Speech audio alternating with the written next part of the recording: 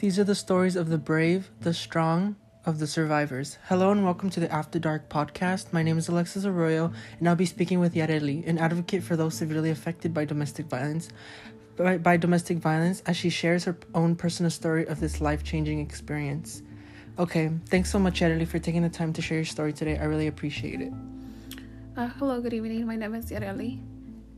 Okay, so I was, to start off, I was wondering if you could maybe share a little bit more about your home life growing up and what the relationship was like between your parents.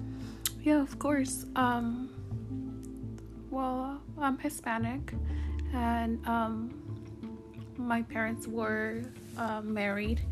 They got divorced when I was 18. I was more attached to my dad than I was to my mom. My dad was a drug addict, and a lot of issues and problems that we had, it was due to him using drugs. I always blame my mom.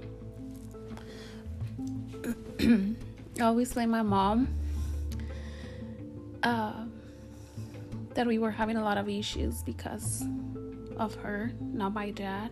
But since I was growing older, I realized that all of the issues that we had and the problems, they were due to my dad's addiction.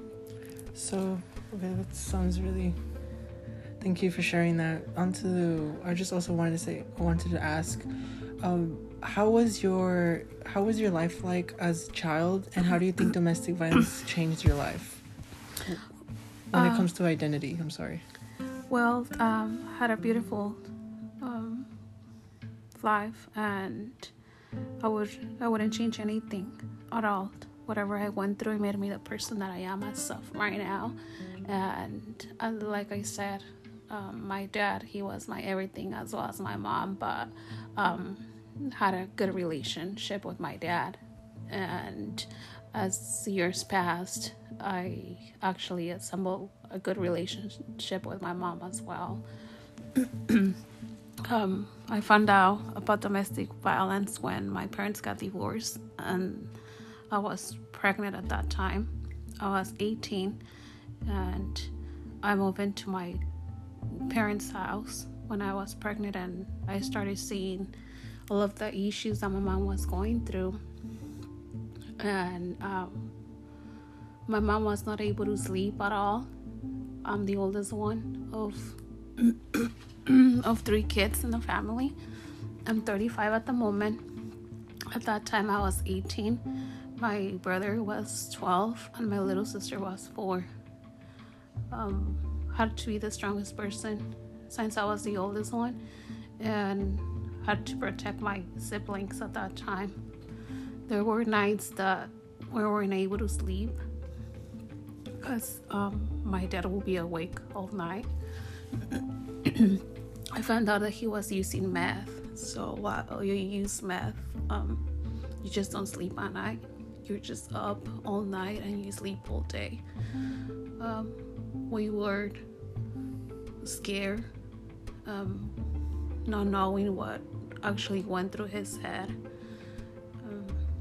There was never sorry. My dad never hit my mom, but psychologically and mentally, he did a lot of damage to myself and my siblings more than myself. So it was rough. It was hard. I was actually the one that told him that he needed to leave the house, because you just get into a point where you just can't do it anymore. I went to file a restraining order against my dad, and it was granted. I remember having my little kid and going to court with my mom, and it was hard for me because I was so attached to my dad and to my mom that it was hard for me to see him on court hearings. But the judge actually granted us the restraining order for 8 years. As well as he sent us to domestic violence classes. I was already 18, so I didn't really have to go, but I actually went because my mom needed my support and my siblings did too. Do you think what you went through as a child kind of not prepared you, but we talked about it before we actually started the podcast, that you were in a relationship with your first boyfriend that you had your baby with sometime. Do you think what you went through with seeing your parents, do you think that prepared you, or kind of like that, do you think that prepared you or gave you like I would say kind of, do you think it prepared you for what would eventually happen with your husband when with your boyfriend when he started abusing you? Well, it did not prepare me, but I just told myself, you never saw your dad hitting your mom. He was a drug addict. He abused you mentally, not physically. And he always treated me like a queen since I was a little girl. So I told myself, why would I be letting this man, which was my boyfriend, to hit me when I had a little kid that it was few months old. And I just told myself, no, I'm not gonna tolerate this, and I'm leaving him. So I did. You left him right there and then and there? Yes. So I didn't actually, what I went through with my parents, it didn't prepare me, because I believe that we learn as we go and as we grow older. I was barely 18 at that time. I mean, who knows about love and a relationship, but I just didn't tolerate any abuse coming from a man. Yeah, and that actually leads to the next question I have for you, Yareli. According to an article by John T. Floyd Law Firm conducted in 2017 in California, it says that domestic violence is only considered a felony, a federal crime, when abusers would cross state lines to do something else, to abuse another person. Do you think that all cases of domestic violence should be considered felonies, or should there be like a limit on what can be misdemeanors, do you think so? I would love if all the domestic violence would be a federal crime. As I said earlier, I did go to my mom's classes, where it's called Laura's House, and I remember that we used to go in the city in Westminster. I'm not able to share the location or anything because a lot of girls, a lot of people, a lot of women go there for help, and it's like a shelter for women and kids that go through domestic violence. And I remember that one of the professors that used to give those classes, she told us that this lady, she didn't show up for one of the classes, and I always ask questions. So I was like, hey, Professor Maria, why isn't the lady here today? And she goes, well, I had bad news for you guys. She actually met with her ex-husband to go out for dinner, and he ended up killing her.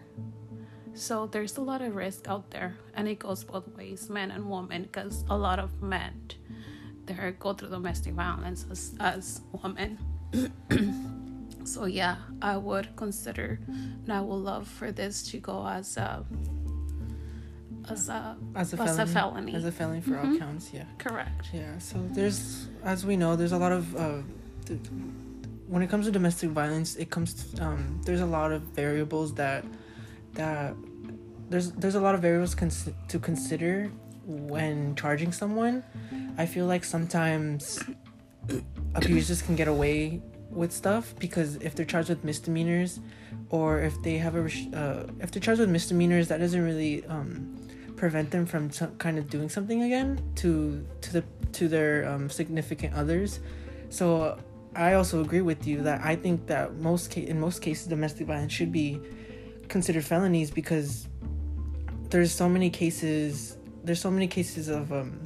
of people trying to get protective orders against other people and then it being denied because it was just a misdemeanor, like from like past recent history between the two people, and the abusers take advantage of that, and it can just lead to other things, like actually people getting killed because they tried to get help, but since they saw it was like nothing really that serious, then nothing really happens, and then the restraining order, they just don't grant the restraining order, or they always say like, oh, there's not enough evidence, or he didn't hit you, or there's no blood involved, he only broke the window, and since those restraining orders are not given to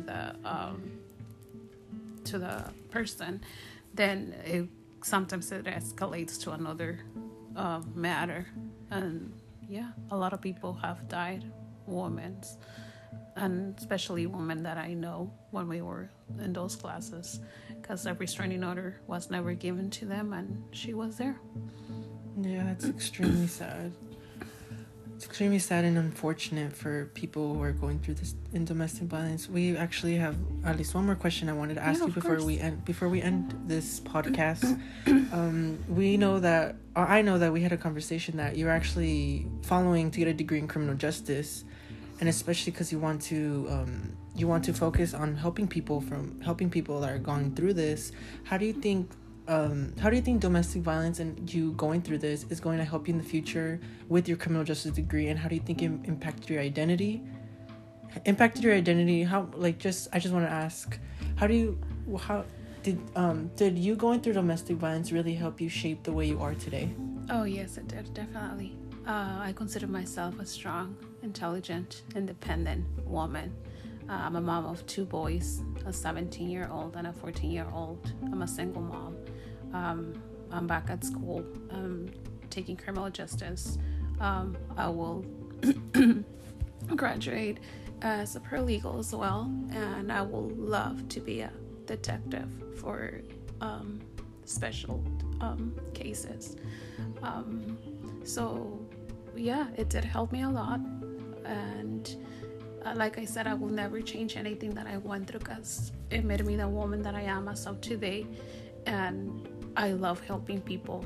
I volunteer to help charities, to help Laura's House, and I have a lot of professors that are there for me, supporting me in my career, and because they know what I've been through, and I love sharing my story, because as Hispanics, sometimes we don't know that there's help out there.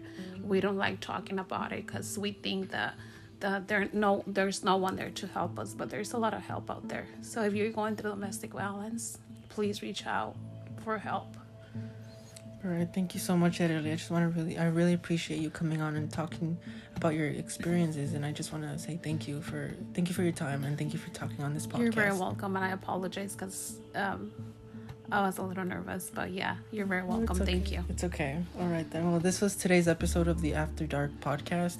I'd like to thank Yareli for being here and talking for her own experiences. Would you like to say anything else, or just like a little goodbye before we end? Yeah. Whatever you go through, remember that there's always a new beginning, and always reach out to people if you're going through something. There's always a new day, and always keep moving forward. All right. Thank you so much, Yareli. You're welcome.